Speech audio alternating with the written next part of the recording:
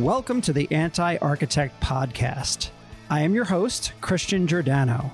As president and owner of the design firm Mancini Duffy, I am driven by a quest for learning and radically changing the industry. With this podcast, I'm hoping to improve the industry that I'm so passionate about by taking a critical look at how architects work through a variety of voices and shared experiences.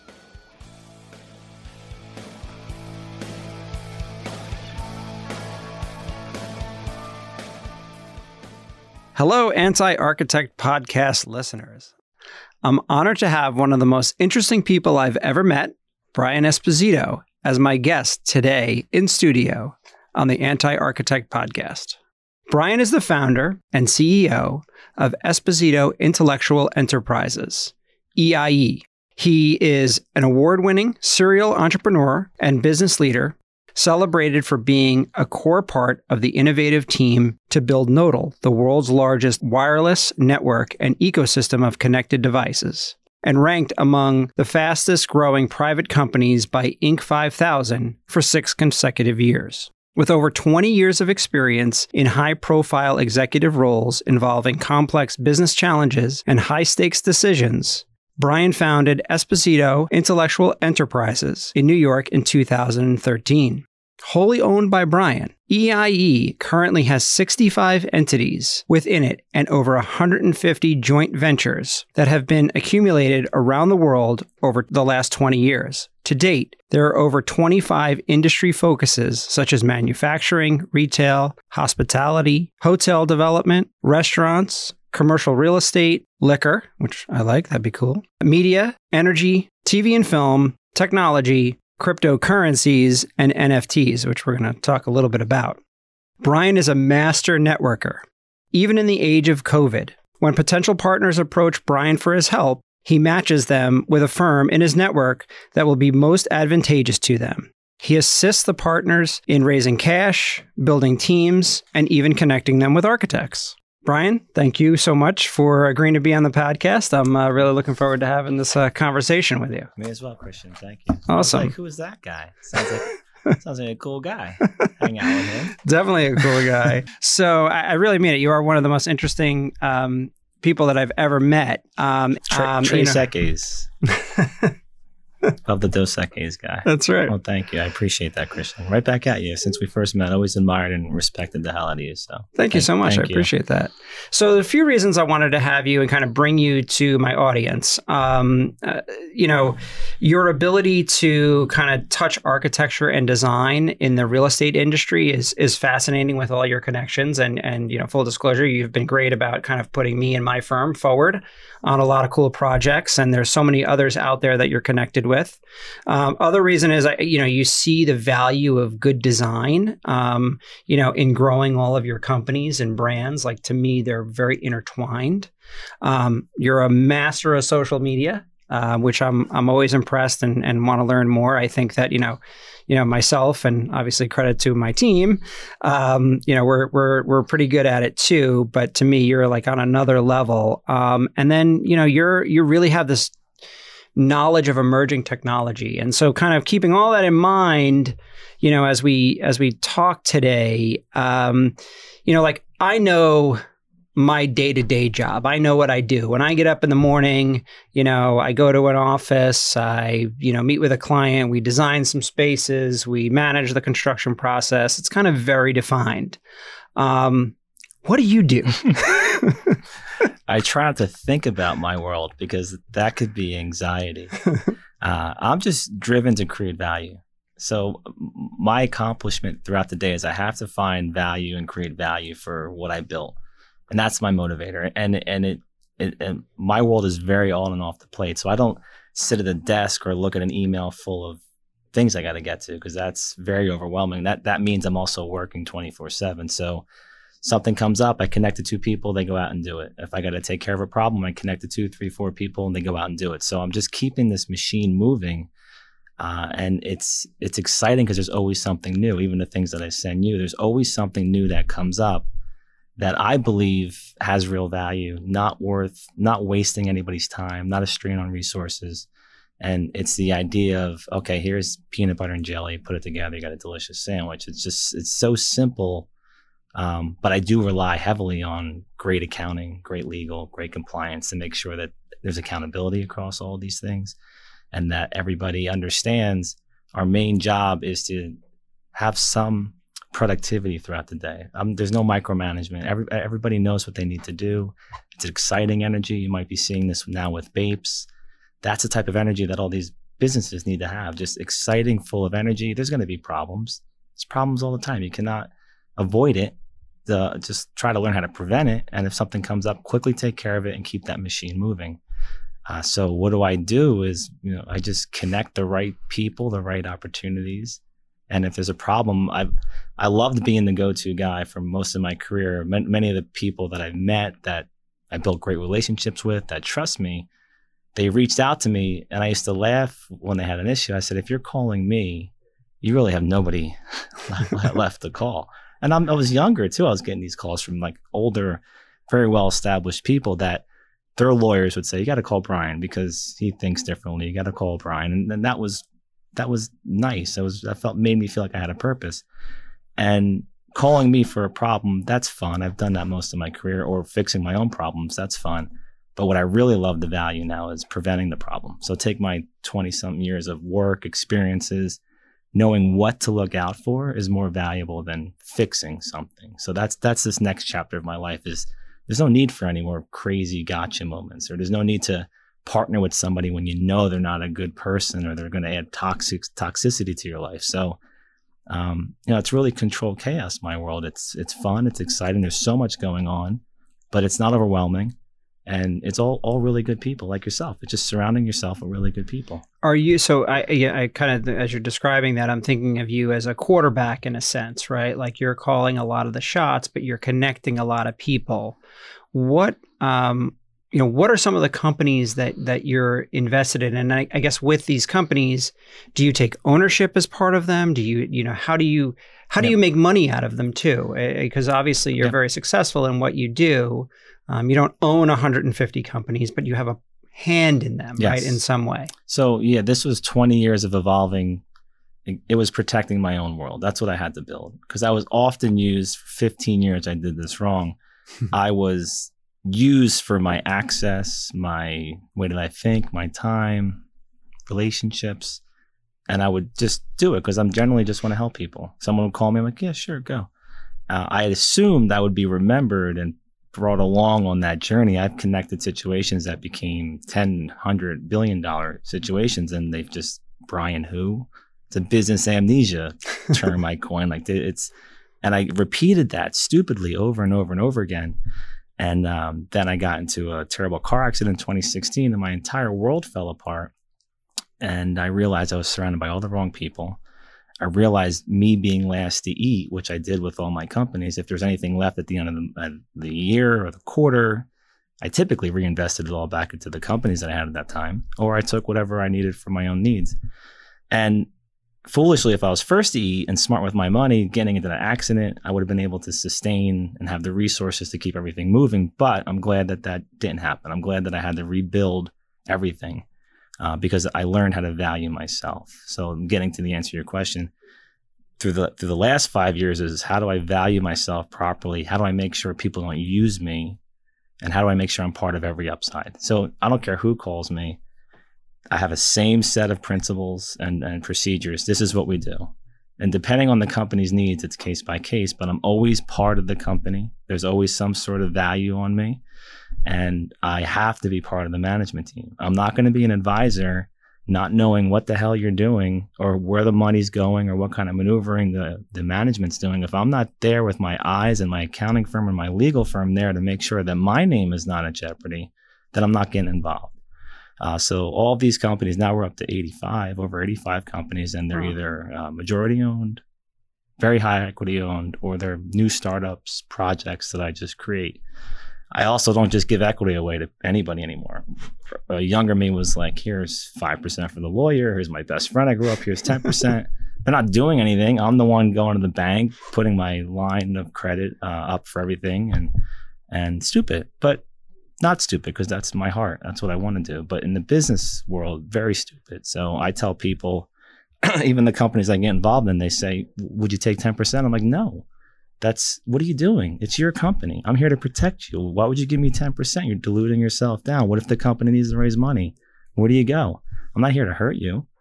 I'm here to help you. So I have to be consistent. And what's good about someone like me is I know both sides of the table. All my companies I started that were mine, I know what it takes to be a startup. I know what it takes to be an entrepreneur. So I'm their cheerleader. I'm there to protect them. But I'm also there to make sure that they get bruised a little bit and they get beat up a little bit because they have to learn. That's the only way that you become a seasoned entrepreneur or a leader is you have to get beat up. You have to know how to survive. Yeah. And you need to know what to look out for. And the only way that you really learn that is get punched in the face by some business situation. And you'll say, I don't want that to happen again. And you just become a little bit stronger and smarter. Yeah. I mean, I will say for anyone listening, I mean, Brian, so when... I think, I don't know if it's the New York City side of me, but I come at things with sort of a skeptical look that, wait, why is this person being so nice? So when you and I met, and you're trying to essentially funnel work to me, my thought was, well, what is this all about? Like, what's in it for this guy? Why is this guy being so nice? And then as we started working together, I realized, no, this is basically you connect all of your companies and all of those partners with people that you think do good work. And ultimately that benefits you if everyone is on the same team and is marching towards the same goal, which is, again, obviously I thank you for what you've been able to help us with. But I get it. It took a little while to understand.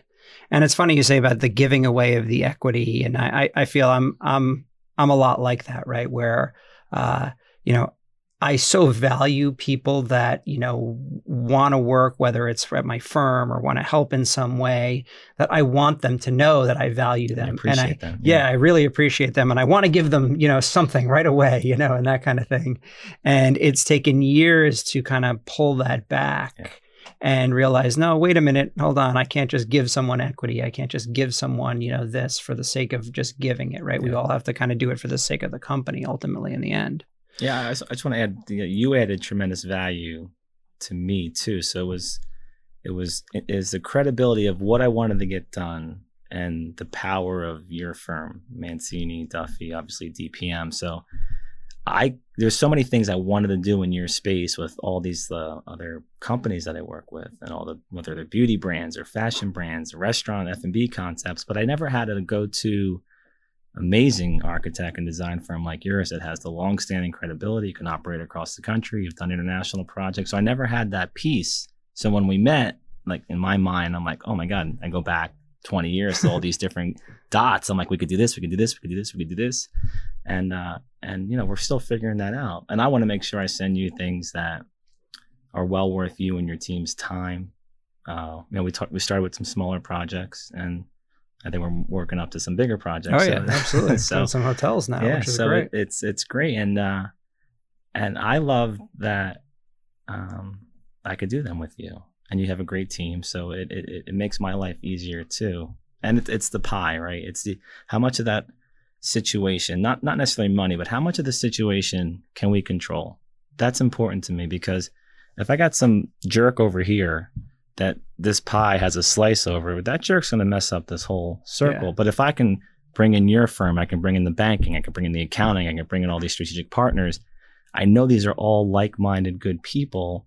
That project's not going to go sideways. And if it does, we're going to work together as a team and figure it out.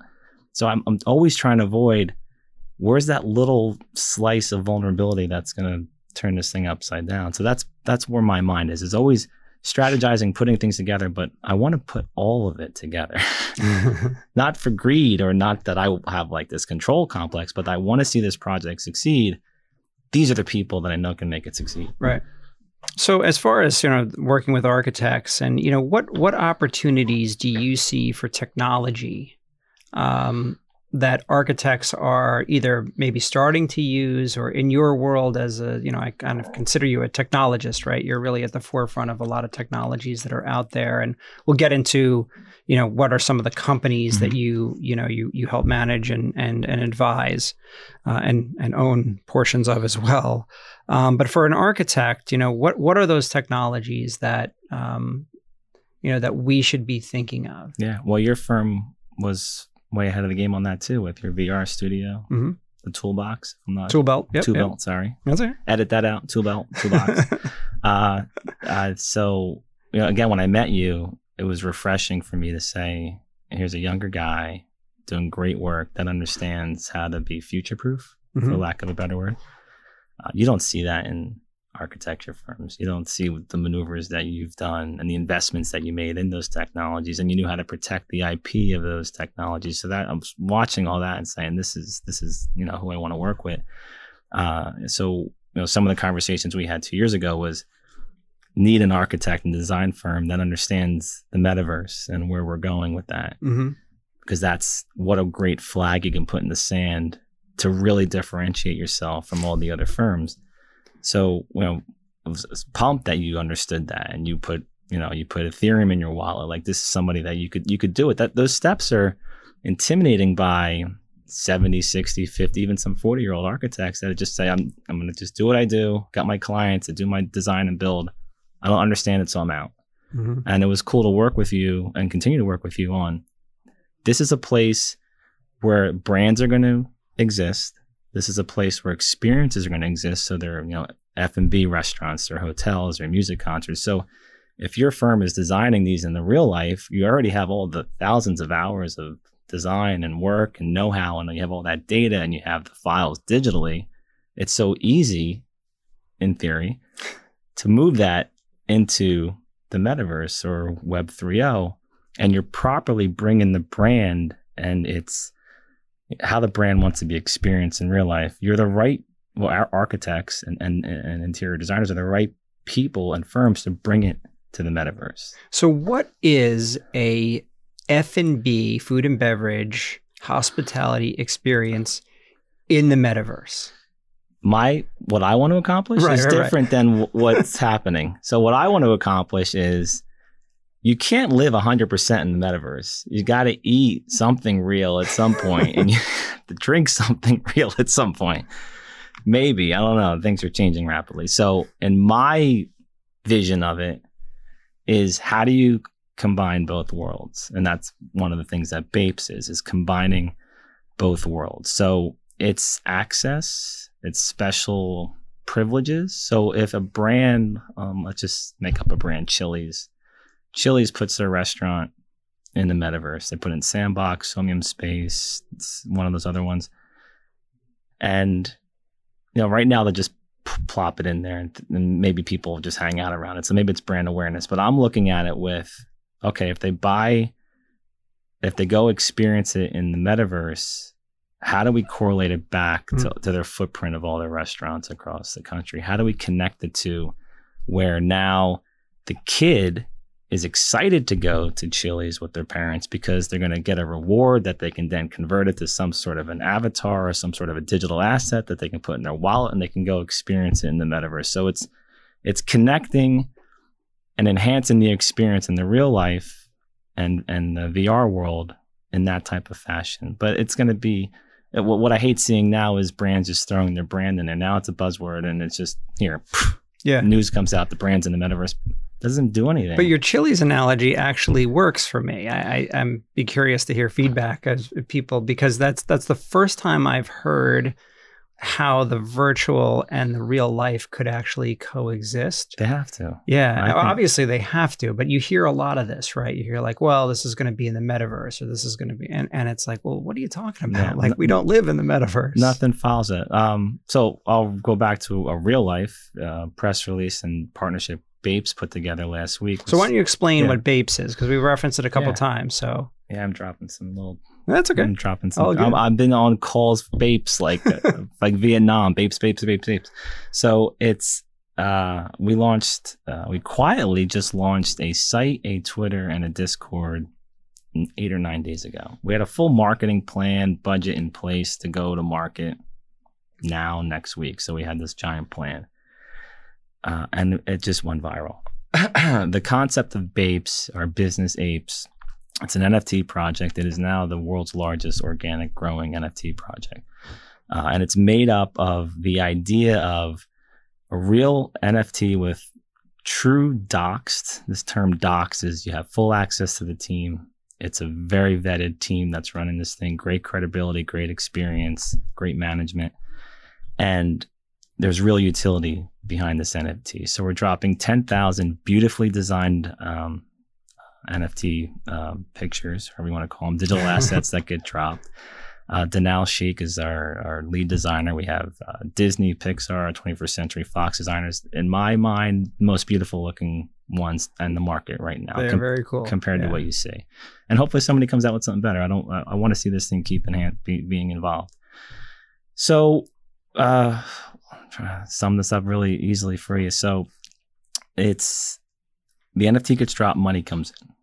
So it's all digital assets. It's done through a MetaMask wallet. That becomes the first MetaVestor fund. So we created a meta fund of all of the resources that come into that NFT drop. Now, this fund, this meta fund, and all these NFT holders will be able to participate in the journey of Bapes. And projects that Bapes will get behind, MetaVest into, are... I think I'm following. You're following where I'm going with this, right? MetaVest into will be Web 3.0, metaverse-related projects, technology, startup companies. So those companies get submitted into Bapes. The entire community vote on it. So every NFT holder has a vote, has a say. Whatever project gets the most votes, that's the project we get behind. So it's not led from the top down. It's led from the whole community. So you're part of it. You're part of the journey. Now, to support that project, to ensure it has ultimate success, we accumulated 25, yourself included, of what I believe are the best business minds, ethical, grounded, humble, hardworking, good integrity, business people in all different industries to help support that startup. And everyone that was picked, were very selectively picked to have a special purpose, and they're in their lane. So every one of them you'll have direct access to. You have their world to push and support, their name attached to it, so it has credibility. And the idea is to de-risk it. If that startup or that project has this amount of resources and this arsenal of seasoned entrepreneurs to push it forward, it should have a good chance of succeeding.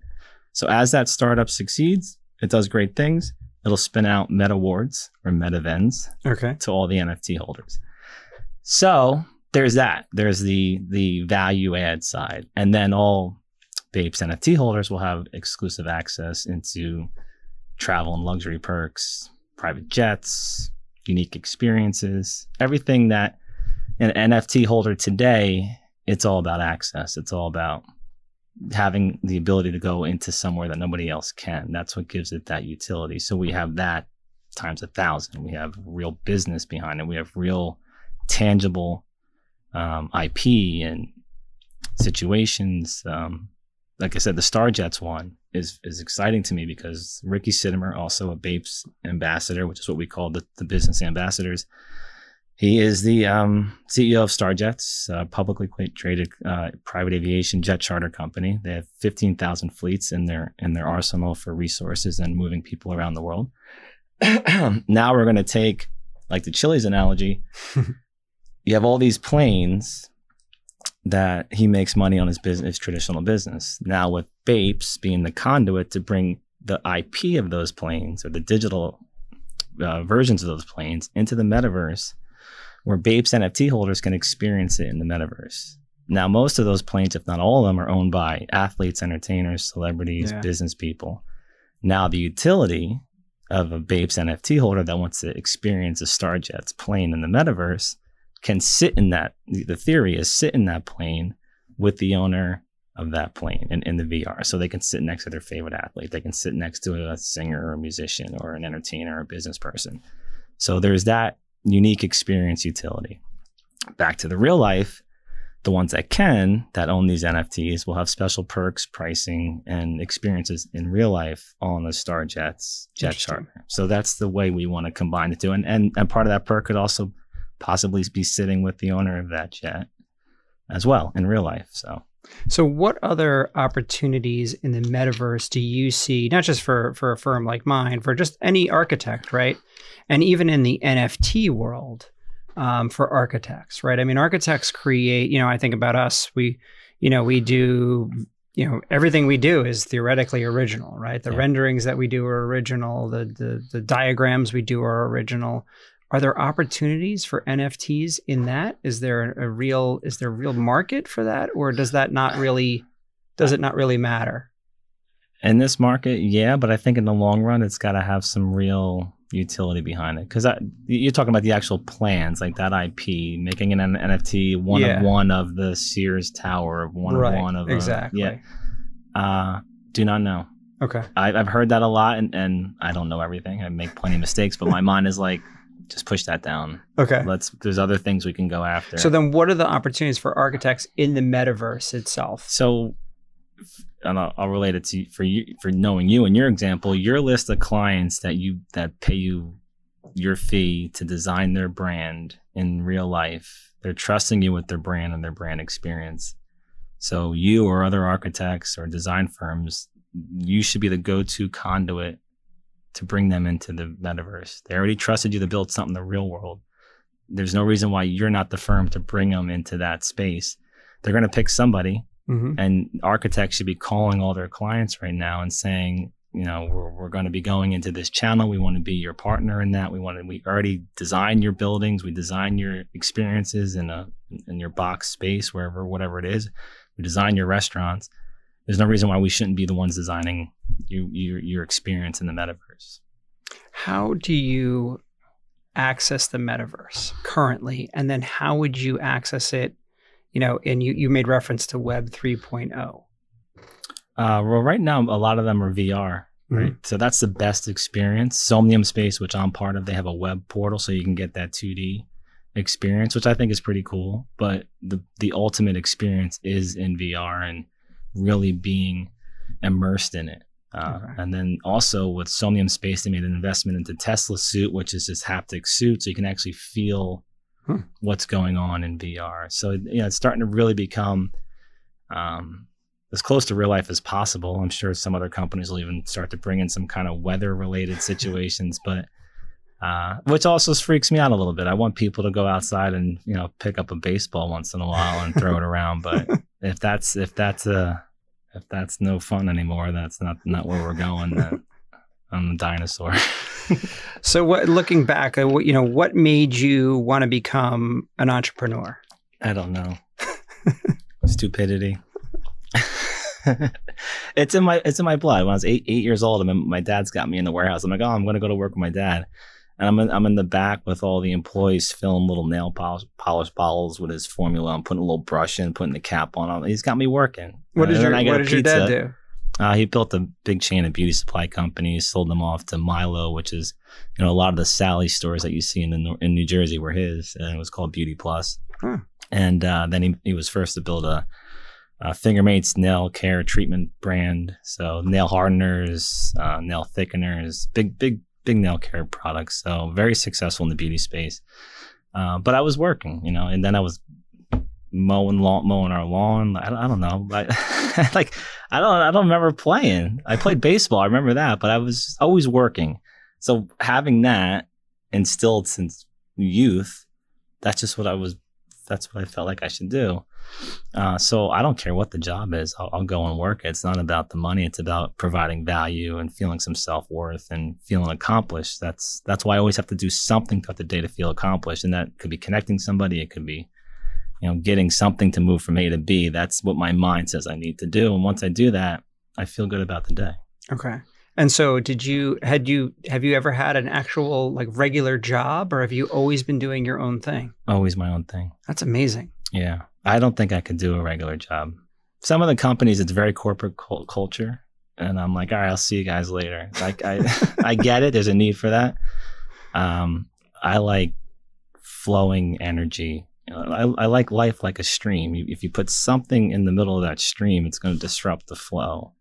So I don't like to be in that moment, which, I'm sorry for anybody listening. No, that's fascinating. I would bet there's a ton of people listening, especially younger architects that, want to go out on their own. But there is this construct that you must work in a certain manner, right? You graduate from school and then you work as an intern and then you work your way up. And then, 40 years from now, you're cranking along and now you're finally an architect and you can do your thing. But the reality is you can go out, at any point and be on your own. You're going to make a lot of mistakes. You're probably not going to be designing hotels on day one. But you can certainly, and I think what's funny about my firm, I mentioned this on my podcast. I mentioned it on other podcasts. I think some people are told me they think I'm crazy, but I always had, when I worked at a large architecture firm, I always had side jobs. Yeah. And I encourage that for all of our employees. There's actually ones that come in and I say, this would actually be a perfect side job for you. Cool, if I were you, I'd take this, and not involve us, because good for you. It's small enough. And that teaches you everything you need to know when you take a side job in architecture, right? It teaches you, you got to manage your time because you got your day job. So you're going to manage that very, very efficiently. You got to design, you're dealing directly with the client. Most of the time you're taking somebody's apartment design, right? Then you got to figure out how to get it built. Then you got to hire a contractor. Then you got to do things that you've never done before as a young architect, like put together an invoice. Yeah, different level of respect for everybody's job in that process. Yeah. Then you got to ask for money, which is one of the hardest things to do as an architect. That unfortunately it seems to be a lot of my job. But I have a fantastic CFO, so she's able to kind of come in there and clean it up. But all of those kind of small little things that you do is really very entrepreneurial. And I don't think architects actually realize that when they're doing it, that they actually are doing a version of their own firm. Yeah. And it's great. Like the more you do that, I think it makes you, let's call it better at your day job kind of thing. Yeah. On that point, American Idol made it where anybody can be a pop star. And then platforms like Instagram and TikTok allowed for this push in influencers and people finding new ways to follow their passion and dreams and monetize them. And in your field, certain things you need licenses for, you need schooling for. You can't just go say, I'm going to build a bridge today and build a bridge. But you can do that in the metaverse. Yeah. So there are ways for aspiring architects, engineers, and designers to participate in that construction of what they see and feel in a VR world. So it's cool to see a movement there. And it'd be great for a firm like yours to be in the way that you think, go take a side job. That's a great way to drive a movement into fueling people to make that a sexy field, make that something that there's a massive market for it in this new medium. Yeah, absolutely. So what are some of the companies that you are involved in that you can talk about and what are your roles in some of them? Well, you brought up Nodal. So you gave that in the intro. Nodal, again, the world's largest wireless network. We didn't build a single cell tower or a single Wi-Fi station. It's software based. Announced some fantastic major partnerships with Fortune 1000 companies. And we gave everybody the ability to earn cryptocurrency. We made it so friction-free and easy. You download an app. It's called Nodal Cash. Like Pokemon Go, you walk around passively, and every time the phone passes an IoT device or a Bluetooth beacon broadcasting data, the phone pulls that little packet of data, sends it to the cloud, and for that, Nodal rewards you with Nodal Cash. So you earn cryptocurrency. We're replacing the entire model of stealing all of your information, taking everything about you and reselling it. Or if you're in the middle of an app and you're enjoying the experience and an ad flies by, so that monetization mechanism, it kills the user experience, completely invades your privacy. So Nodal is replacing that. There's a lot of apps, maybe some on your phone that have Nodal built into it. And they're apps that are privacy focused. So it's apps that don't collect any user information. As Nodal believes, there's more value collecting data from the devices around your phone than your user profile. So phenomenal business model. Also a cryptocurrency company. We did a private sale, very successful. One of the great things about tokenization or having a crypto coin attached to your company is you can get the community to support that. and you don't have to go out to the market and sell equity. So if you can capitalize your company because the community wants to be part of it and they have this token now and have a utility behind it, you have the ability to raise money and still maintain strong equity position in your own company. Excuse me. Any questions on that? Or no, that's fascinating. I had no idea that's what Nodal did. And actually, it seems like why wouldn't everybody be involved in that? You get money for just walking around and having your phone do all the work. It's amazing. That's the kind of business architects need to get into. It's interesting, and asset tracking is a very big use case. So being able to put a low cost Bluetooth tag on shipping boxes, pallets. And Nodal's network being a global network, so when a phone passes by that tracker, it can let the shipper, the receiver, the asset owner know where that asset is. So asset tracking is a very big use case for Nodal. Another one, which is an amazing company called Turncoin. Turncoin is a registered SEC digital security. A dear friend and colleague and partner in a lot of companies is Roel Campos. He was the previous commissioner of the SEC. Love him, admire, and I bring him into really a lot of these, I want to call them gray area, but ideas that I want to accomplish, companies that I want to work with that are doing something new, but banks don't know what it is, regulators don't know what it is. Government, regions around the world don't know what it is. So I'm not the type of guy and say, oh, we're just going to go and do it and we'll fight and figure it out. No, we're going to do it right and be open and have that conversation, or we're not going to do it at all. So Turncoin took 5 years to get this mechanisms in place in over 100 countries. We went public on Securitize. It's a Cape Town, South African company in July, and sitting just under a $15 billion valuation. What Turncoin does is we created a mechanism called Virtual Stacks. So it's a Virtual Stacks app or platform. And we allow people to buy virtual shares of people. So for example, if I believe in you and you're going to be the next biggest, hottest architect in the world, I will buy your virtual share. And as you continue to do projects and your popularity grows and this podcast grows, your virtual share price goes up. We have the full investment and support of Patrick Mahomes, Drew Brees, Randy Jackson. David Meltzer is also a dear friend, partner, and investor in a lot of my companies. We developed a really fascinating mechanism. So you can own essentially a part of Patrick Mahomes. Yes, but not his business. So it's not a piece of equity. Think of it like a digital playing card. So there's two models here for virtual stacks. There is people that are very well established and have big audiences. They have all these millions of Twitter, Instagram, TikTok followers. They issue themselves on the Virtual Stacks app and they say, be part of my journey, buy a virtual share of me. So there's a massive liquidity event for the celebrity. They keep 90% of it. The Virtual Stacks app keeps 10%. That flows up to Turncoin, that digital security. And that 100% of that 10% gets distributed to all Turncoin holders. So it's a 100% distribution model. So there's that model for you're well established, you issue your shares to your fans, you make good money. There's a charity component if the celebrity has a charity or something that they're fond of. Why I love it is the other 99.9% of the world that want to be the next professional baseball player. They want to be a piano player. They want to be an artist. They can issue virtual shares of themselves. So think of going public as a person and a GoFundMe in one platform. They go to their parents, their teacher, their coaches, their friends, and say, I'm going to be the next Tiger Woods, buy a virtual share of me.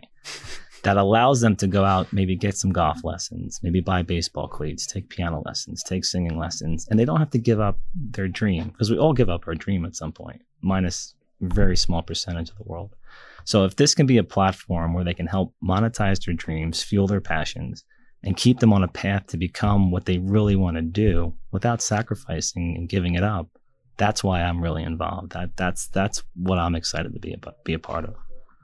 That's very cool. So anyone can do that. Anybody.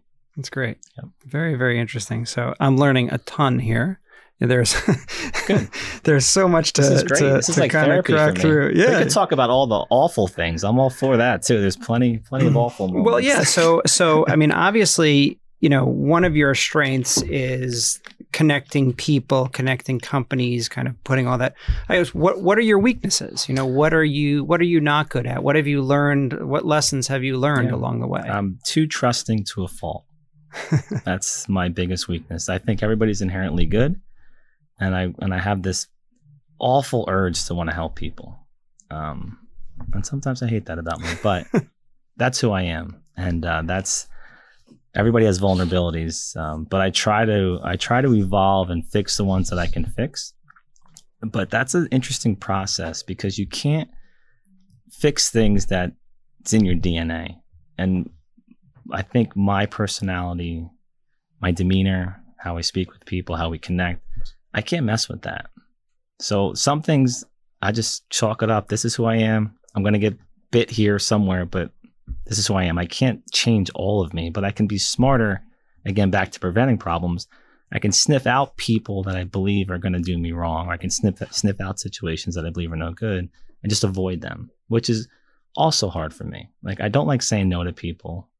I've gotten a lot better at it. Sometimes I laugh when I really feel it. I'm like, goodbye. Bye, Felicia. Get out of here. So and then I hang up. I'm like, oh, I'm really proud of myself. I wouldn't have done that 5 years ago. I wouldn't have done that 20 years ago. So that's definitely a weakness of mine. And maybe now I need to be very cautious of time constraints because there's a lot going on. And I have a model that can really scale, but we have so many special projects that I think I got to make sure that they always get my full attention. And you hit a point where you start to dilute yourself. So I want to make sure that I'm conscious of that.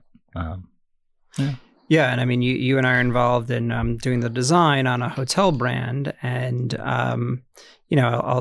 you join those meetings, right? Regularly, which I'm always impressed by, right? And you listen in, and sometimes there's questions that for you, but as that brand continues to grow and do more locations, it's going to be impossible for you to be on every call for that, right? I mean, it's going to be impossible for me to be on every call. That's why we have teams and employees. So how, I guess, in terms of how do you find these companies, or are some of these your idea and then you put everybody together, or are these people that are you constantly researching companies and then you're saying, hey, I want to invest? No, unless I see something crazy. And my investment model is much different than other people's models. So right now, a lot of my introductions came from legal. They have a client, they need my help. They know my model. They know how I work. So they not only introduce me to people that understand my model. Same thing for the accounting. My banking partners really love me because they'll send me a client that I'll go back a little bit. I love dormant assets. I love companies that are in disarray because I can just go in there and be like, this is awesome. And they're in a corner in a fetal position. I'm like, no, this is great. You're in a great position. Everybody just abandoned you. We can start fresh. We can clean house here. You're sitting with so much IP or some kind of asset. And then we look at what I have and say, look, we could put this here. We could put that there. You're in business. You're making money. All these people are gone now. You got a clean, beautiful business and don't mess it up again. So I don't, unless I see something crazy special, I don't solicit business. And then my model is I don't give you a dime until at least 90 days later. I'm there working with you. I don't open up any of our banking partners. I don't open up anything for you unless I am there working with you. You better show me where all the bodies are buried. I want to know the ugly truth. I don't care how ugly it is. Just tell me everything. I want to meet everybody. A lot of these companies have all this deck with 20 advisors on them. None of them do anything. They all have these advisory agreements. I'm like, that's got to go. Or they have 30 days to give you some meat. They got to give you some deal. They got to give you something, or they got to go, or I'm not getting involved. And these people are usually grateful for that because they want to do that, but they don't have the backbone to do it. They don't have the confidence. I shouldn't say backbone. They just don't have the entrepreneur confidence that they hit a point where they no longer allow themselves to be taken advantage of. Yeah. Let's talk about social media a bit. How did you've been on social media, I assume, from the beginning. Yeah. How did you create such a following behind what you do, and then what's your rigor in terms of posting, and how do you establish all of that? Yeah, social media back in the day, I created a company called Activity right when Facebook was 2 years old, A, giant Q, Tivity. So I had this suite of software products with a giant Q. I had the first Venmo in 2007 called Payback with a giant Q because I knew there was a massive micro-lending economy. No bank would give me a license, no lawyer would give me anything, but I was able to get the rights to Wimpy from Popeye because I used his famous tagline, "I'll gladly pay you back on Tuesday for a hamburger today." So I had this awesome company, and I learned really quickly after that was I can't do what I want to do in Monmouth County, New Jersey. And that sounds obnoxious, but I need to be around the world. I used to pull what I thought were the best talent for what I wanted to do in such a small circle, and they were great people, but the things that I wanted to do, I couldn't do it. Like if I was living in Silicon Valley and I went to all these people, and with Payback, we had the first banking app in the iPhone store. Still couldn't get a banking license to say that that's legal. But if I was there with that, it would have just been like fish in a barrel. I would have been able to get all the resources I need. I would have been able to find a bank like Silicon Valley Bank to say, "We got you, let's go." So I paused that. Tech is still there. I still think it's better than Venmo. And I want to bring that back into some of the things that we're doing today. Back to social media. So I was building Payback. Then I said, okay, next thing is activity. And I didn't know what to call it, but I'm like, why are advertisers paying major stars millions and millions of dollars when they post something on Facebook? And I said, it's broken. They have 10 million followers and 100,000 likes. Something's wrong here. This was before they started doing all their paid to play type of things. And I said, there's somebody in Norway that has 1,000 followers and 800 people like it. That's the guy that's got power. Mm-hmm. And I created this platform of how do you rank amongst your friends? How do you rank amongst all of the Facebook community? I had this leaderboard and then taking that model to the advertisers and saying, take your advertising budget, divide it by 100 and get all these people, give them your Coca-Cola brand, put them in Air Jordans.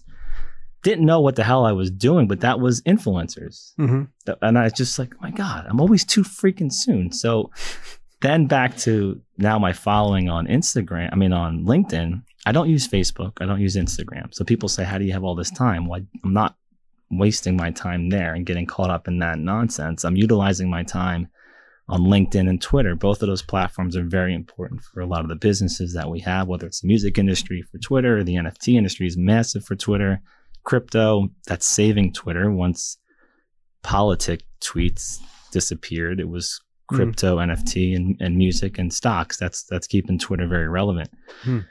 So I try to always be consistent in my messaging, and I try to only post things that I think has real value. So there's no fluff there. It's things. Well, it might be just therapeutic for me. I might just do it because I need a moment to just do something for myself, but I think there's some value in there. Definitely. Yeah, no, your LinkedIn has a lot of information on it, which is, it's more robust than most websites, right? It's kind of all there. How can, and this is a tough question probably to answer, but how can an architect become an influencer in the social media world? Any thoughts around that? Well, you have a lot of content. Like if you, even that fast filming, I love seeing that. As high-speed filming, whatever they call it. I love seeing that when you're just time-lapse. Time-lapse, thank you. When a space is being designed and developed and then finished, there's so much content in that process that if you were even with the designers in the office and seeing that progression, that's great content that somebody would love to watch. And that's what I would do. I would be filming that process, making sure you don't have any liability issues. Don't film something where there's a wire that shouldn't be there. Like you got to be very conscious about getting yourself caught in a situation as an architect. But I would definitely do that, and I would work with the brands or whoever your client is to co-promote together. Like if you're going to go into a design development partnership with anybody, even if it's an H&R Block or if it's a giant hotel, can we work together and promote my name with your name, and we built this together. Yeah. There's not much of that goes on really in the architecture world, right? You most of the time, even for architects, they're left out of the story, right? I mean, there are so many times where we go back, we have our PR people go back and, go to the New York Times and say, hey, by the way, did you know that this building was designed by this company? Or, hey, that rendering is ours. Can we get some sort of credit for it? but it's always kind of, late to the game. And for whatever reason, architects don't push that advertising side of it, which has always been fascinating to me. Well, I think you guys do it because you love the field. Yeah, absolutely. Yeah, we do it for the love. Yeah, which is good and bad, right? I mean, you kind of... I would, the other thing, especially you have a powerhouse in your building. One of our companies they have 200 people in their headquarters. They'd post something, and every time they posted it, I got infuriated. So I had to go to the company, get everybody together. I said, everybody gets on a Telegram, WhatsApp, whatever you guys like to use over here. Everybody gets in that chat right now. And when the company posts something, every one of you is going to like it, comment it, and reshare it. And that's free. You're paying all of these people to be there and support the brand and be part of the brand. And not one of you is contributing to the brand online. Shame on all of you, because you're doing the company this disservice. And at the end of the day, if the company doesn't succeed, then you're doing yourself a disservice, because if it fails, you're gone. And if it fails and you try to find another job, it's very difficult. Or if you get fired because it's not making money, it's very difficult for you. So it takes a second to like something. Yeah. But the company has to. I'm smiling at our colleagues at brand groupies, because they're always telling us that on the You have to make it easy, though. I'm the worst at it, I'm like, maybe this person will think I'm stalking them if I like their stuff, so I shy away. You got to make it easy as possible. I like the idea of a group headquartered message in WhatsApp. I think Telegram's easiest for this type of stuff. Put everybody in there. Here's our post. Go like it. Make it like 11 a.m. every morning. We're going to post something. You got to like it. You got to share it. You got to comment it. Awesome. That's part of the job description. It's not a big deal. Plus, it gets them away from their work. They can go and they can fool around on the phone for a little bit. Yeah, no, it's all good stuff. So, a couple more just questions to wrap up. I guess what would you want your legacy to be with all of these companies and being an entrepreneur from the minute you could work? Mm-hmm. What do you want your legacy to be? I definitely want to leave a positive mark on this world. It's not a Forbes list of wealth. That's not interest of me. It's that I went after a passion or passions of mine. I did it, and it's locked in the history somewhere. Now, it's foolish for me to say that someone's going to say my name 100 years after I go, but I'd like to be remembered at some point for X amount of time for doing something that was positively impactful. Nice. That's a great way of answering that.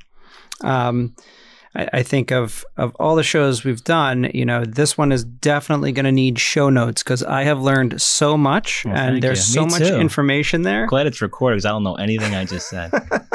We'll document it all for you. So, is there anything we haven't covered that you'd like to talk about? You want to talk about EV Hotel a little bit? Yeah, sure. I didn't know if you wanted to bring that up. Of course. Yeah. So we're the architect for EV Hotel, which is a new brand hotel. Ken Patel is the founder.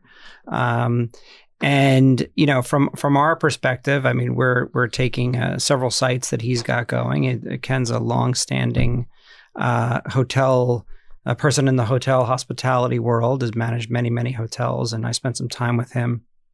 And he is really educated in Abu Dhabi and comes from that very hospitality focused environment where they are, they move at hyper speed, right? They don't wait around for things to be vetted. They just move. That's what I like about Ken, is that, we're designing and he's ready to go.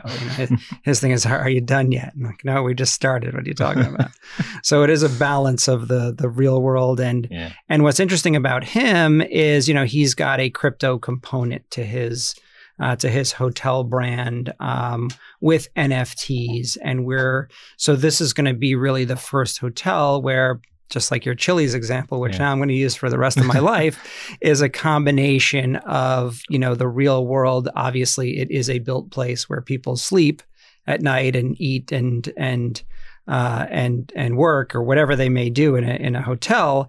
And then there is the crypto side of it and the NFT side of it, which is fascinating. You're welcome to kind of talk a little bit more about that. Yeah. So a mutual colleague, Stephanie Malik, who I love and adore, one of the best crisis management professionals in the world. She's worked with some of the biggest CEOs and businesses, but just a phenomenal human being. We became fast friends, and you should be on her show, by the way. So she would love to have you. So we became fast friends, and she said, you got to talk to Ken Patel. He's designing a pretty interesting hotel concept. I have been talking to think of the biggest hotel flags. We had calls with a few of them where I said, we got to do this crypto hotel concept. And the most important piece of the crypto hotel, this was before NFTs really took off, was get rid of that ballroom, get rid of that burden, and take that floor and turn it into a New York Stock Exchange or Chicago Mercantile Exchange trading floor. And by the way, I have the guys that ran the Chicago Merc for the last 30 years. They have the know-how, they have the technology. Fred Greed, the CEO of CDX, which is Chicago Digital Holdings. I want to take that concept into the crypto world and into a hotel environment for many, many reasons. And we'll be announcing a lot of these reasons, so I don't want to give away too much. But one of the key reasons I wanted to do that was I wanted the media component like CNBC or Bloomberg on that floor. I want these crypto companies to have a seat on the exchange, much like the New York Stock Exchange.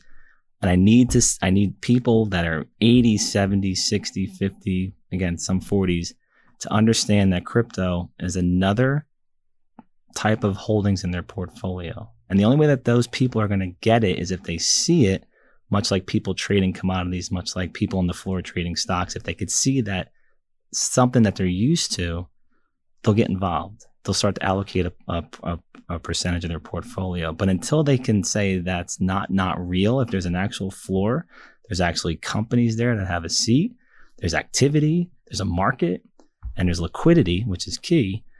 That's what I think is missing in the crypto world and the crypto exchange world. And the other thing that freaks me out are the kids. Sorry, I was a kid once, but the kids that are owning and managing these exchanges and moving billions and billions and billions of dollars. It scares the hell out of me. I want seasoned professionals like Fred, his team, Patrick and Kevin, where they work with regulatory, they understand security. Your firm knows how to design and build these floors, which is why another reason, light bulb went off when we started talking, like, I need your firm here to do this. And they know how to protect assets and people's money, and they know how to create markets. These other exchanges, they freak me out for that reason. You need some traditional professionals that understand this space. Yeah. And I hate when people say we're going to disrupt banking, we're going to disrupt governments, we're going to disrupt stock market.